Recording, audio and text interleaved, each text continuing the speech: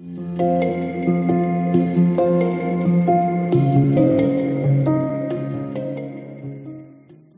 Pocket Change listeners. Today, I'm excited to have John the Encourager, my friend. He's a motivational and inspirational speaker. He's going to tell some stories today about owning a business, a cigar shop. He's going to tell some stories about being 570 pounds and having no hope. And he's going to talk a little bit about how action activates hope. Remember, big is an attitude, not a size. Stay tuned. And welcome back, Pocket Change listeners. Today, I'm really excited to have John the Encourager, who is a motivational and inspirational speaker. John's goal is to have every person he interacts with leaving better and feeling better than when he found them. Welcome, John. Thank you, Kate. I couldn't have said that better myself. You should be my hype person.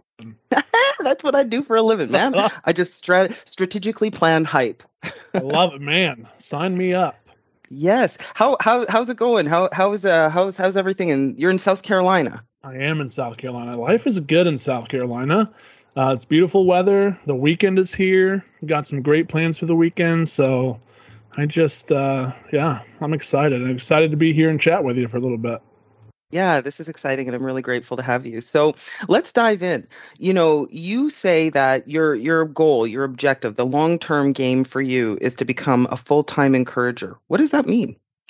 So that's a great question. I don't know that there is a definition, right? There's nobody else that I know that I've ever talked to, Kate, that has said, you know what, I'm a professional full-time encourager. So here's what it means to me, because I don't know how I would make a living at it, right? Like, and it feels kind of weird, be like, I want to make money cheering people up. So to me, it means every day when I leave my house, I want to encourage at least one person for the day, right? Mm-hmm. And like be deliberate about it.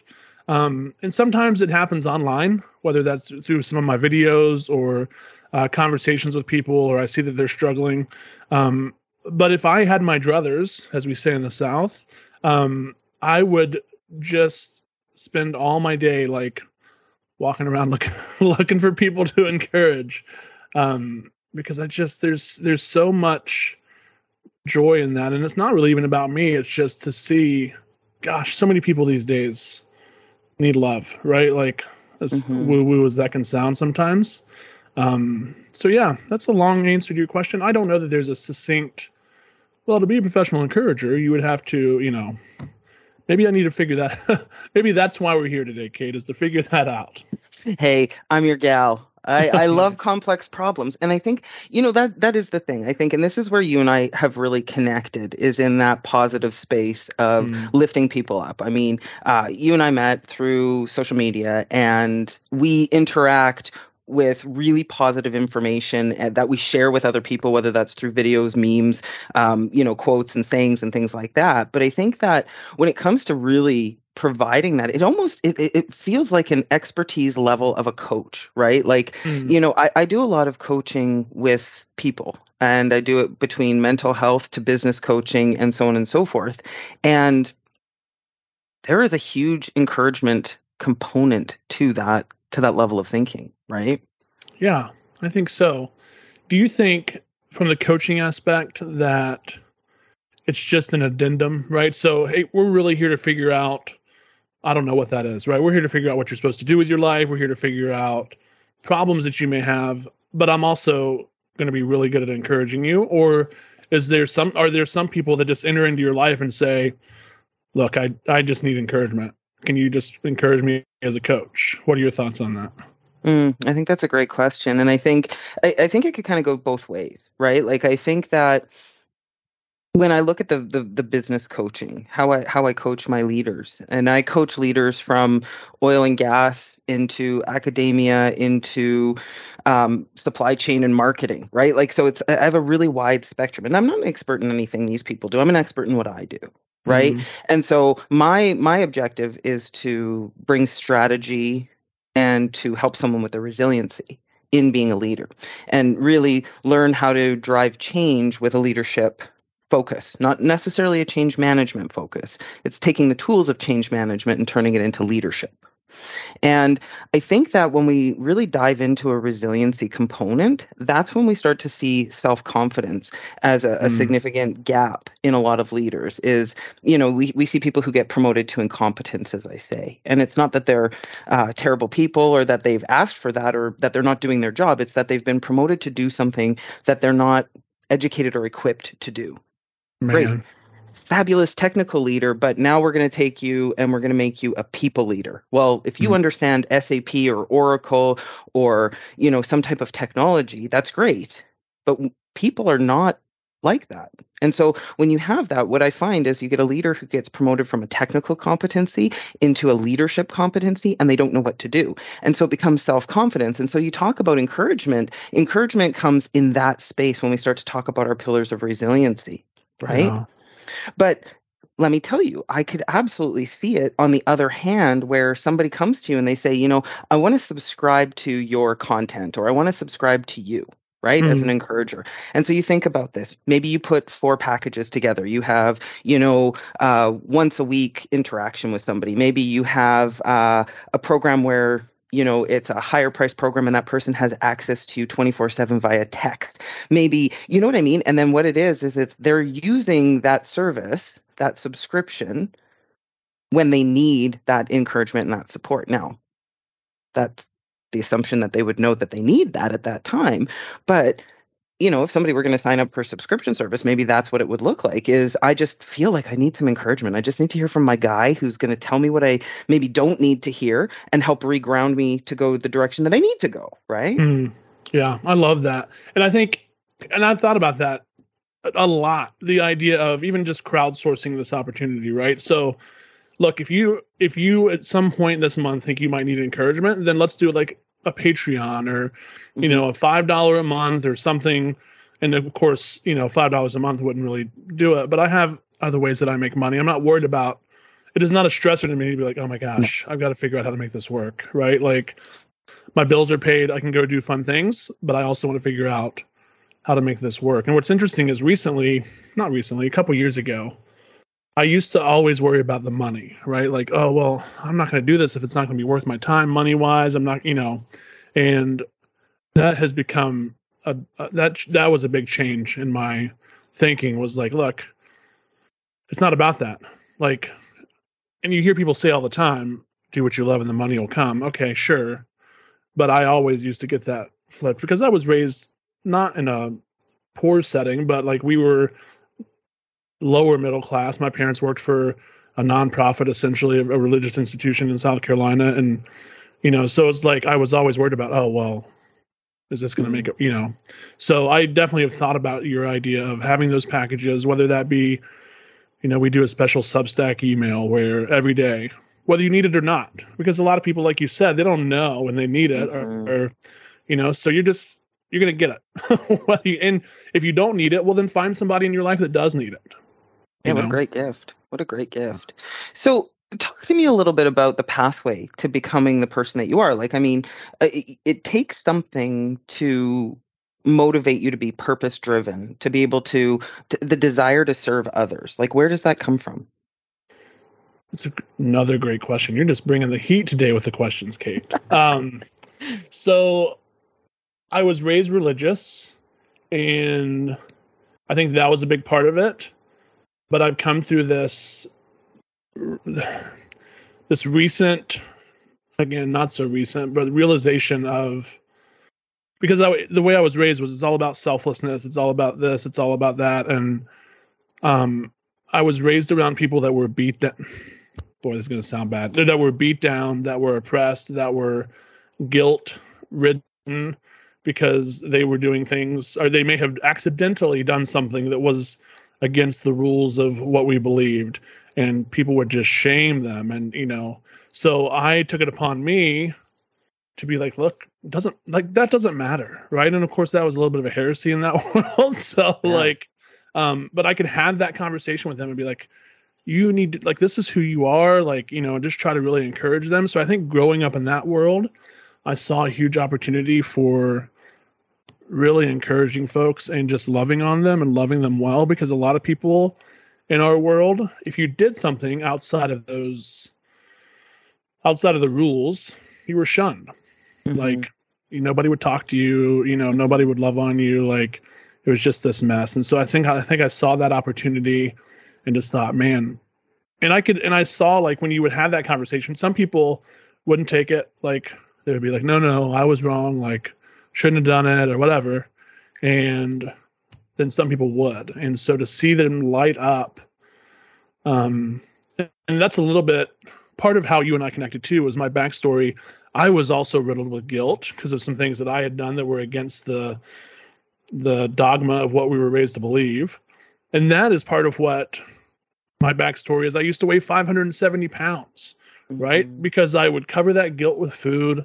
I would, that's a whole nother, we could do a whole nother podcast on that. Like the amount of things that I would do to get it out of my head and to think I'm not worthy.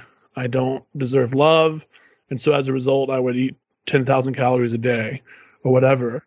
And so once I started to speak truth to myself and surround myself with people that were positive and encouraging and motivational and just into the self-growth world, that's when I started to make changes and I started to value my life, right? And so I think really deep down, my passion is to help people value their life.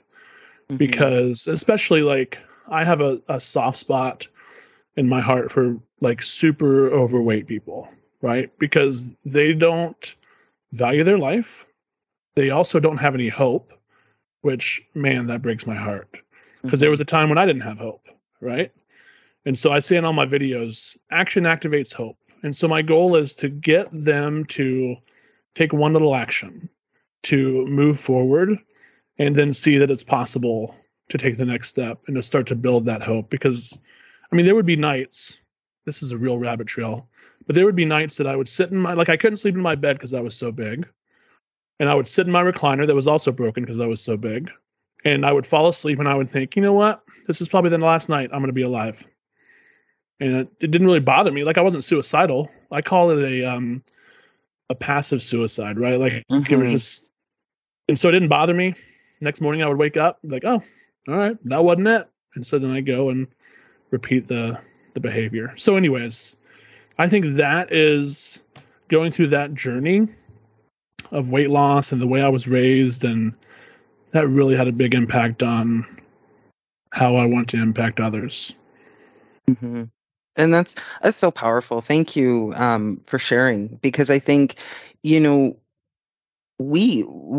work with a number of individuals who have actually chosen to leave religions, and the history and the upbringing can be very difficult for people as they naturalize into worlds, right? And no disrespect to any religion or any choice. I mean, I am very open to anyone and anything in that case, right? But so for me, it's not about the religion, and it's not about the dogma of what they experience, but it's about the behaviors that were laid down in their early childhood and the foundations that were put there, right? You think about our resiliency factors: problem solving, empathy, emotional regulation, and self-confidence. Those start at birth, right? And our time of gaining self-confidence, where we learn how to be self-confident, self-reliant, is between the ages of 4 and 12. And whatever happens between 4 and 12 are the formative years that our foundation is formed on, right? So if between the ages of 4 and 12, all you're taught are all of the things that are terrible about the world, the things that you shouldn't do, and this oppression, I love that word. I think it's the right word for certain groups of folks. Like, what it does is it places a foundation of, now you turn 13 and you move into this new world of, becoming a teenager, becoming an adult, an adolescent, and an adult. And then it's like you're carrying these beliefs that have been bred into you. And you're trying to live life in the way that your peers are. And it's very, very challenging. And then say you become an adult and you choose to leave that particular faith, or maybe not the faith, but the church itself, like the institution. The struggle then becomes very real between what you know and what you see, observe, and what you experience and what you appreciate in life, right? And so everything that the big joke is anytime somebody goes to see a psychologist or a psychiatrist, they always say, okay, tell me about your mother. Well, you know why? Because mothers are the root of all things, right? Yeah. I mean, we literally are the ones who make or break our children, and fathers are as well, right? And so it's like, tell me about your childhood. And so I think that, your experience is not without any really significant, like it's worthy and it's worthwhile. And I think it's powerful, John, that you want to take that experience in your life, like living in a space of passive acceptance, let's just say, of death, and moving forward with your life and making the choice to change. Right? What does that look like? What was the moment for you when you said, I'm not doing this anymore, where that grain of hope became something bigger? I love that. So I had a friend I used to own a cigar shop, and he would come into my cigar shop every day, and we would have conversations. And almost every day I would say to him, Brad, man, I got to lose this weight. And this was when I was a full 5'7", like I was just a big boy. And he would look at me, and he was a good friend, and he said, you don't want to lose the weight. And I was like, I mean, what are you talking about? And he was like, because if you did, you would do something about it. And in my head, I was like, you son of a bitch. But he was right, and so he said, here's what's going to happen. One night you're going to go to bed and you're going to wake up and you're going to be miserable. And you're going to think, you know what? I have to do something about this because my quality of life is horrible. And again, I was like, whatever, man. And I just kind of rolled off with it. And so I think I started to process that. And there was a swath of years where I just didn't do anything. I didn't care about my health. I didn't, like we talked about, I just kind of very passive, let myself go. And I've always been the big jovial guy. It's who I am. I love laughing with people, and my nickname is Big John. And people ask me all the time now, well, does it bother you? I was like, no, big is an attitude, not a size. That's what I tell people. But so I kind of just, decided to let it go. I think his words stuck with me, and I started to really evaluate my quality of life. And even then I enjoyed things like speaking and all of that. And I didn't have as many opportunities because truthfully, as a 570-pound man, they're not going to listen to you talk about motivation because you lack any motivation yourself. And so I had kind of started to process that. And I was following this guy on Facebook who was in Greenville, South Carolina, which is where I am. And he posted some pictures of food, and I was like, hey, are you doing paleo? Because I was kind of starting to research what I might want to do, which is typical, right? Do all this research and never take action. And so he said, nope, I'm not. Let's get together and I'll tell you what I am doing. And so he's a personal trainer. He owned a gym. And we sat down, and he was like, he kind of spoke truth into my life that he didn't know me.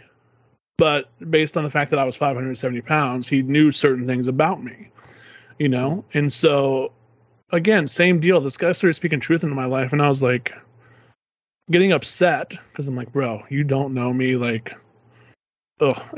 And so we get to the end, and he was like, I feel like God's telling me I should train you. And I was like, yeah, I bet he is.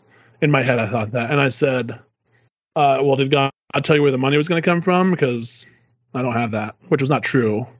I had other priorities at the time. And he said, I'm not worried about it. So this dude took me under his wing at 570 pounds, started training me 3 days a week. In 90 days, I lost 100 pounds. Wow.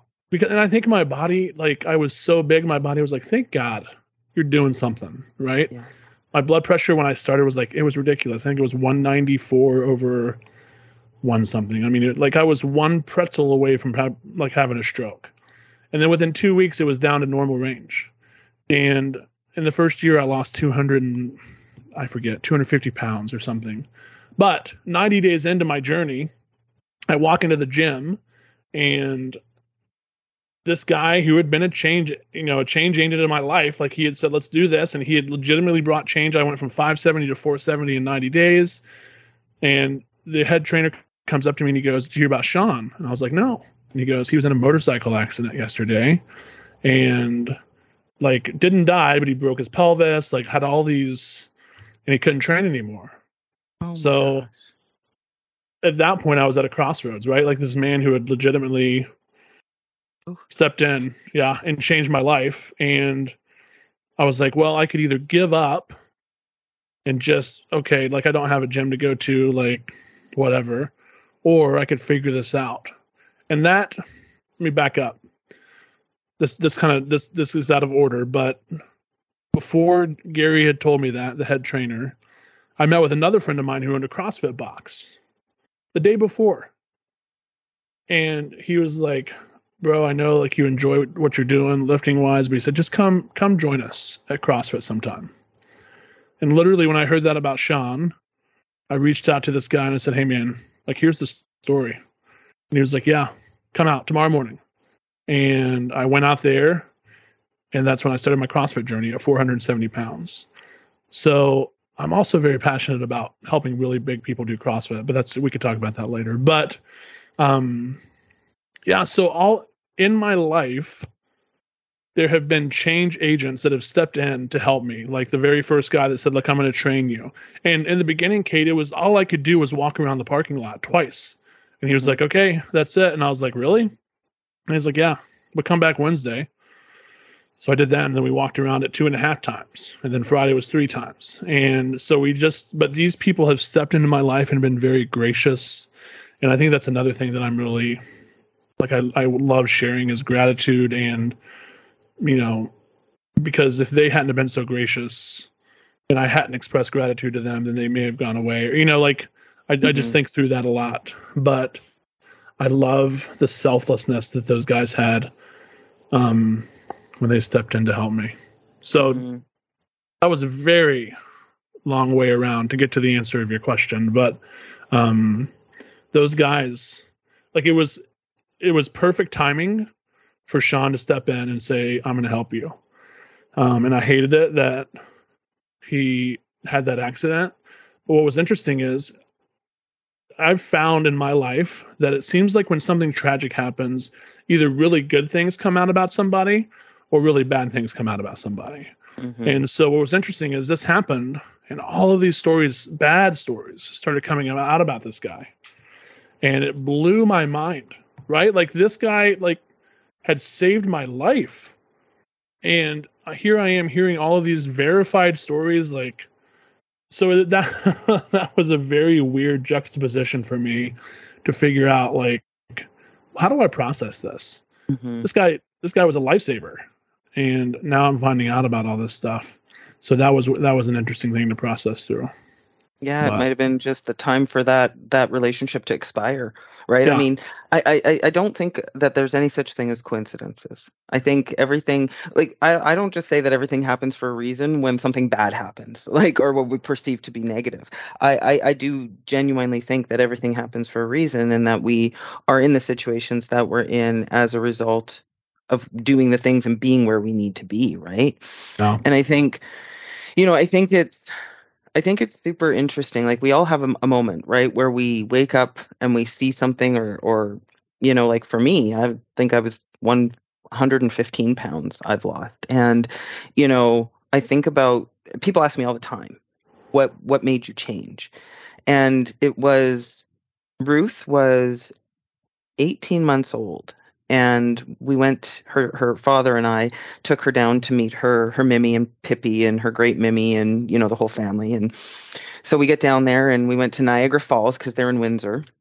And I went and I did this Niagara Falls boat thing with my brother and sister-in-law, and my ex-husband stayed on the shore with Ruth. And of course you come off and the first thing that they do is they're like, okay, we're going to take you take a picture of you and sell it to you for $85. And so I stood there and I got this picture taken, and I looked at this picture, I came off of the boat and I looked at this picture and I went, oh, it looks like I have a whole bunch of uncooked bread in my pants. And I thought that black tank top was hiding everything, because black is supposed to be slimming. That was the worst slimming black I've ever worn in my life. and so I saw that and I looked at myself. I think I was just shy of 26 years old. And I looked at it and I said to myself, I will not see this child graduate high school if I continue doing what I'm doing to myself. Right. And, it was, I got home in the end of September. I went whole ham, and not unlike you, I think within the first like 90 days, not even, it wasn't even 90 days. I would say 65 days, I'd lost 80 pounds.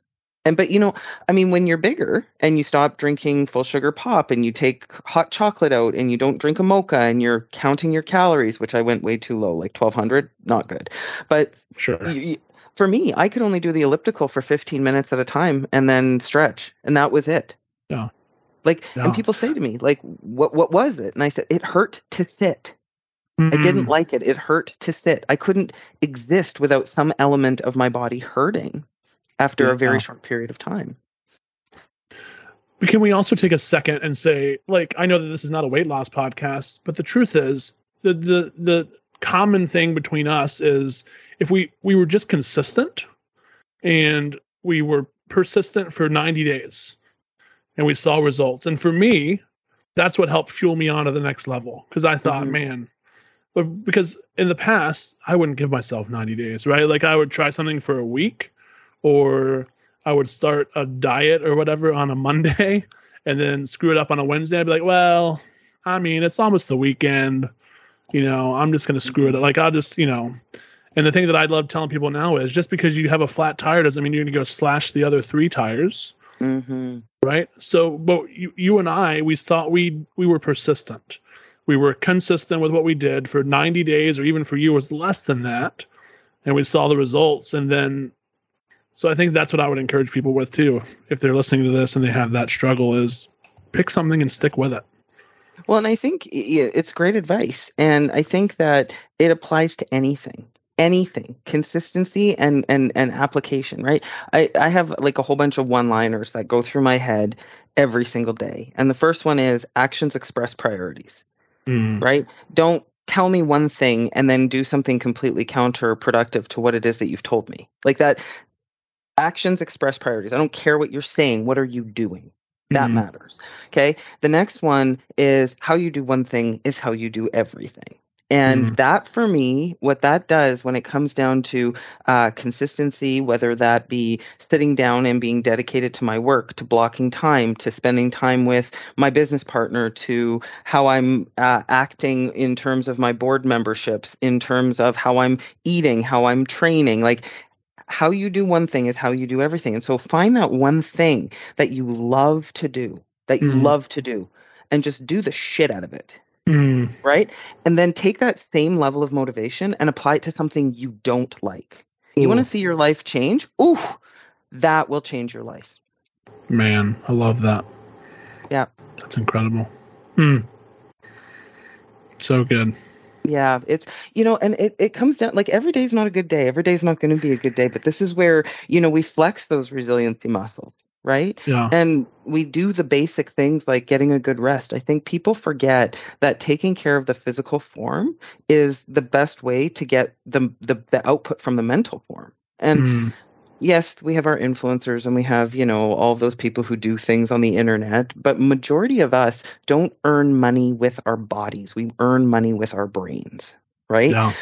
And yes, okay, you have people who are hybrids. You look at somebody who works at a coffee shop, in a warehouse, where they do have a construction site. There's physical labor. Right. But at the same time, there's still critical thinking. There's still problem solving. There's still communication. There's emotional regulation. Like there's empathy for other people. I mean, I used to work at a coffee shop and boy, you have to be empathetic with people sometimes. Right. I mean, you would know this from being an owner of a shop. Right. Yeah. Yeah. And that was, one of my favorite parts of that was exactly that. People would come in and have the conversation and just, they could be struggling. And then, we would have those conversations, and yes, you had to be very empathetic, and I loved it so much, for sure. So talk a little bit about that business aspect. When did you get into that, and when did you get out of that? I mean, that's a pretty unique niche market. It is. So oddly enough, to all this talk about health, my one vice is that I love cigars, and I don't love them for the sake of the nicotine and the tobacco.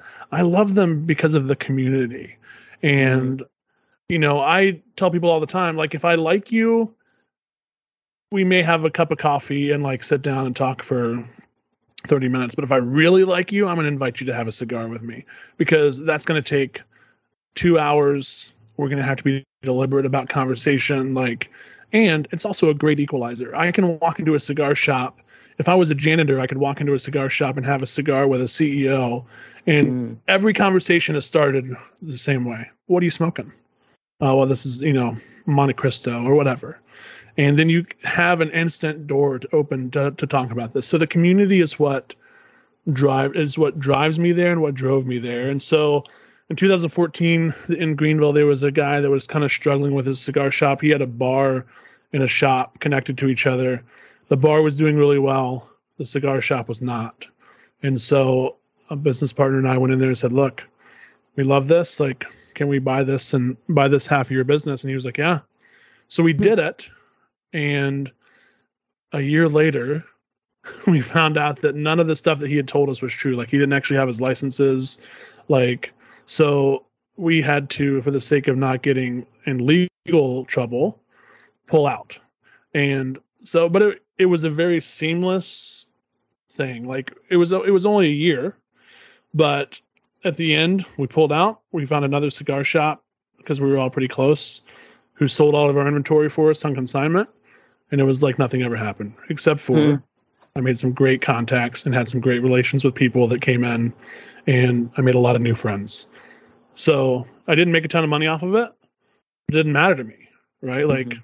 I got to hang out with my people and meet new people, and the opportunities that opened up was a huge deal for me. Well, that's really powerful too, to be able to experience that kind of dare I say business trauma. It's terrifying when you find something out like that where you're non-compliant to government regulations. That's scary stuff because you don't know. That's right. Especially in that world, right? In other worlds, if you had a lawn business, there's not a whole lot of regulation there. But when it comes to tobacco and or alcohol, man, and they get real picky with you. And as a matter of fact, the guy, and I'm not trying to air dirty laundry, but the guy that we were partnered with, or that had the bar, was eventually shut down because SLED came in asking for some food. He said he didn't have food, and in America or in South Carolina, if you serve liquor, you have to serve food. Mm-hmm. And so he said, I don't have any food. And they immediately locked his doors, closed him down, took all of the liquor off of his shelf. And we're talking, he had bottles of scotch that were thousands of dollars. Oh my gosh. And they took it outside and poured it out, and that was the end. So we were thankfully not a part of that situation, right? That would have been terrifying. Yeah, exactly. So I got a phone call from the guy who actually did hold the licenses, and said, hey, just so you know, this is the situation. It's not what you think it is. And so I had a conversation with my partner, and he's like, yeah, we got to get out. So it was very serendipitous that this guy reached out to me. So wow. And that's part of the community, right? We see that in multiple communities there's you think about it in networking in how we choose to live our lives. And I think that people like you and I, we're avid networkers. I love going out and being around people. I don't love huge crowds. I don't go to concerts and stuff like that. But, I do go into networking events. And so there's the change networking events. Then there's the technology networking events. And I've got my oil and gas people, my manufacturing people, my plastics people. Oh, but then, there's other technology people with, subsets. And, I think when you go in and you have the opportunity to network with people and bring different pieces to the table, right?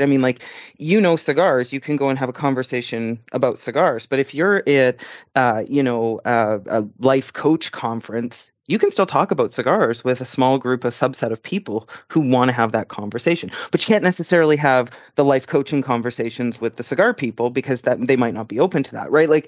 So I think the networking capabilities of being able to live this life of yes, where you're open and willing to receive the abundance that people bring to you, I think is super powerful. So powerful. Yes. And I think just I try to live my life too, where people want to tell me that stuff, right? Because if somebody didn't like me, if that guy didn't like me, he'd be like, I'm not going to tell him, screw him. He'll have to figure it out himself. Right. Yep. And so if I am in that position and loving on people, and not that I want people to come rat other people out to me, right? But especially if it impacts me and my family, then please, right? Well, that's exactly it. And I think we build those relationships every day in everything that we do. And, you know, the book that changed my life, and I tell people this all the time, I don't do a ton of reading. I'm an audiobook person because I drive a lot. But the book that I read that I love, I listen to it every single year. I've read the hard copy, is The Four Agreements. Ooh. And the first of the Four Agreements is be impeccable with your word. And that's not just to yourself, but it's to and around and about others. And I have thoughts. Let me tell you, I see things on Instagram and I'm like, WTF, what is going on here? And sometimes I'll hit the forward button and I'm going to go send that thing to somebody. Usually one of my best friends. I've got like, you know, a couple of 3 people who I send a lot of stuff to, and Ruth, but she goes on and sees 1,700 of them at one time. And if I don't have something nice to say about it, it is okay for me to have curiosity and to think what I think and not air those thoughts, right? Like, it allows me to catch myself to say, okay, what's your intent of sending this? Are you sending this to make a joke about this person, or to, you know, say something that's unbecoming? Like, how is this adding value to the world? I literally ask myself that dozens of times a day. How would that add value to the world? Why would responding to that person on the internet matter to you? Right? You know, and I think a really prime example is the political climate that we're in, both in North America as well as in the Middle East and in Russia and Ukraine. And, you know, I have friends who are on both sides of that conflict in the Middle East right now. People who I love dearly, who are Palestinian, and people who I have loved dearly for a decade, who are Israeli born or immigrated Jewish family members that we are connected to. And there is so much that we don't know. And people are commenting on things that may or may not be reality. And they're starting these crazy bun fights on the internet, and they're spending and investing all of their time, yes, trying to get their point across, but at the same time, not adding value, right? It's okay for us to have opinions. We don't all need to know them. At the end of the day, John, let's be honest. Most people are morons with a Wi-Fi connection, not a philosopher. That's right. Right? And my time is worth something. It is the one thing we cannot get back is our time. So how we're choosing to spend it, how we're choosing to talk to ourselves, how we're choosing to talk to and about other people, it matters. Yeah. Man, I love that. Can I tell you something about the Four Agreements? Please. So you can't actually see this, but right behind me, there's that multiple color thing on my fridge. That is the Four Agreements. Because I love them. Like, I was like, I've got to find a way to put them in front of me every day. And so, yeah, I agree with you. That's huge. But, and I, you know, gosh, you're right. And I found, like, people will say, well, if you don't express your opinion, then you're a pushover. I mean, that's not true, right? I express opinions on things that I know about. And here's what I know. I know that I care for people. I know that I want the best for them. And so I can have conversations about that all day long. I don't know shit about what's going on over there. I know that that both sides have people that are getting hurt, right? Yeah. And so, like, let's have a conversation about how we can love on those people. And we're not going to have an argument about who's right and who's wrong. Yeah. I'm also not and this is, a lot of people say this is a detriment to me. I'm not a political person because I don't want to have that argument with people, right? Like, it's just, I'll listen to somebody talk about it, but I won't engage in a conversation about politics in America. It's just, you know what? As long as I can love people well, enjoy my cigars and some bourbon every once in a while, and have some freedom, then we're great, right? We could have a dog in office, which actually would be pretty good. Dogs are pretty nice. But, you know, like, it doesn't matter to me. I just, you know, but yeah. Yeah, I think, you know, it's the same for us. I choose not to engage. I was very politically active when I was younger. Between 15 and 21, I had invitations to G8 summits. I had, you know, caucus meetings. I did a lot. And you know that saying that they say, you know, once you see sausage made, you'll never eat sausage again? Yeah. Yeah, that's kind of what happened. You know, and it's, you're inside of this machine, and, you know, they value the young person until the young person isn't young anymore, and they can't manipulate, and you form your own ideas and your, you know, the perception of the ideology. And I just, I fell out of love with the process, because it just, like, the people were not who they portrayed themselves to be. And it's like, a really great example of this was, we were at a fundraiser, and when I was a young woman, everybody would buy my way into these fundraisers so I could go and have beef on a bun with any minister of parliament that I wanted to, and somebody would pay the $200 ticket for me. Fabulous. Wow. And at the time I was in the process of eating myself healthy, right? Not healthy at all. And Sure. so, yep, let's have some beef on a bun, couple of those, some drinks that somebody will buy for me, some coleslaw, the whole kit and caboodle. And I remember there was this lady running around, and she had this petition that she wanted to get everybody to sign to change our national anthem. And for me, I was not a fan of it. I was just like, I don't see what's wrong with it. And she said, well, not everybody can identify with it. It says in all our sons command is what the term was. And so she felt this to be exclusionary of people who were, I guess, not male, but I mean, I kind of understand where it came from, the history of why it is the way it is, but okay. And so I said to her, absolutely not. I'm not signing your petition. And I think I was 19 at the time.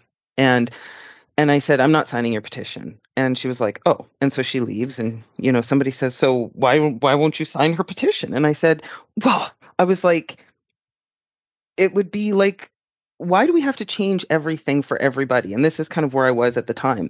And I said, like, at some point, my Canadian identity needs to be respected and valued as well. And I don't think there's anything wrong with that.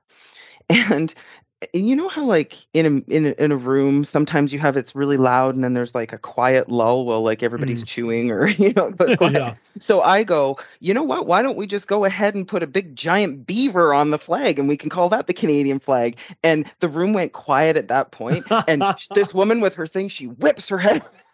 Yes. I was like, oh man, I don't think I can do this anymore. But I mean, like, I think it's a problem. I need to explain myself.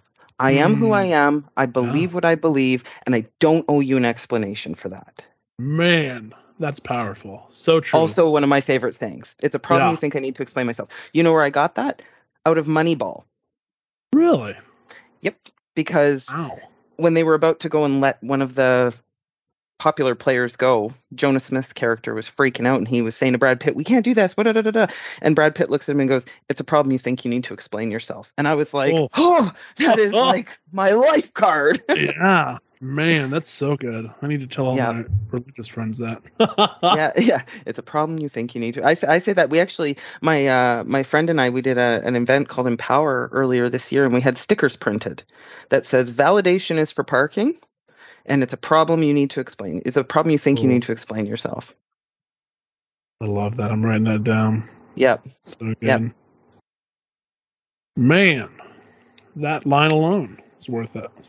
But there we go. So John, let's wind this down, and if we were to wind it down, and you were to be able to leave one really crystal clear thought with our listeners, what would that be today?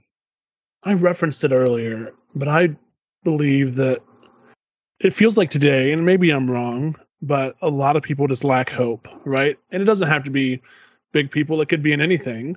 And so I firmly believe that action activates hope. So if you feel hopeless, then I would say take one action that may feel futile in the beginning, but that will help you move in the direction that you want to move.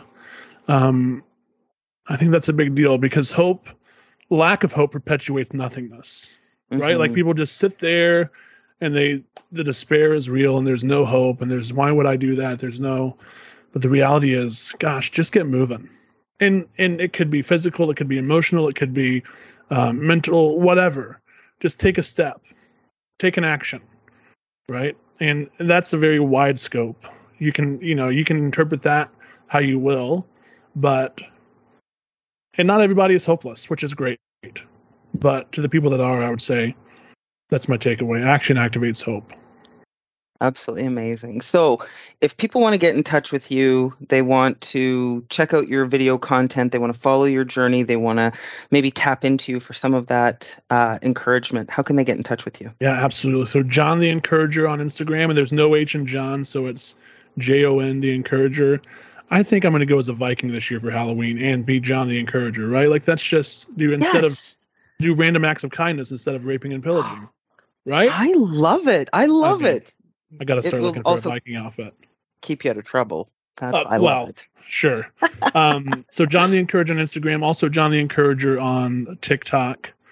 And then if they want to connect with me on Facebook, I'm also open to that. John Evans, JONEVANS, which there's a lot of John Evans out there. So if you find me, you've earned it. So yeah. Wonderful. Well, John, thank you so much for jumping on with us today and sharing some inspiration and a really fantastic story. I don't think this will be the last time we have you. I hope not. And can I take a second and affirm you? Please. So I have followed you for a while now. We've been connected on Instagram, and I want to affirm that you're one of the most positive people that I know, and that you're driven, and that I see you out there impacting lives. And I think probably not enough people tell you that. And so I wanted to tell you that. And I think the people that listen to this know that already, but I wanted to affirm that for you today. So, John, that is wonderful. Thank you so much. You made my day. Thank you for having me. This has been great. It's been fantastic. And listeners, thank you for joining us for another episode of Pocket Change today with John the Encourager. Find him at John the Encourager on Instagram, TikTok, and of course, John Evans. If you can find him on Facebook, you've earned that right. And remember, listeners, if you ever want to hear us highlight anybody or feature any content, please reach out. A call doesn't cost a thing.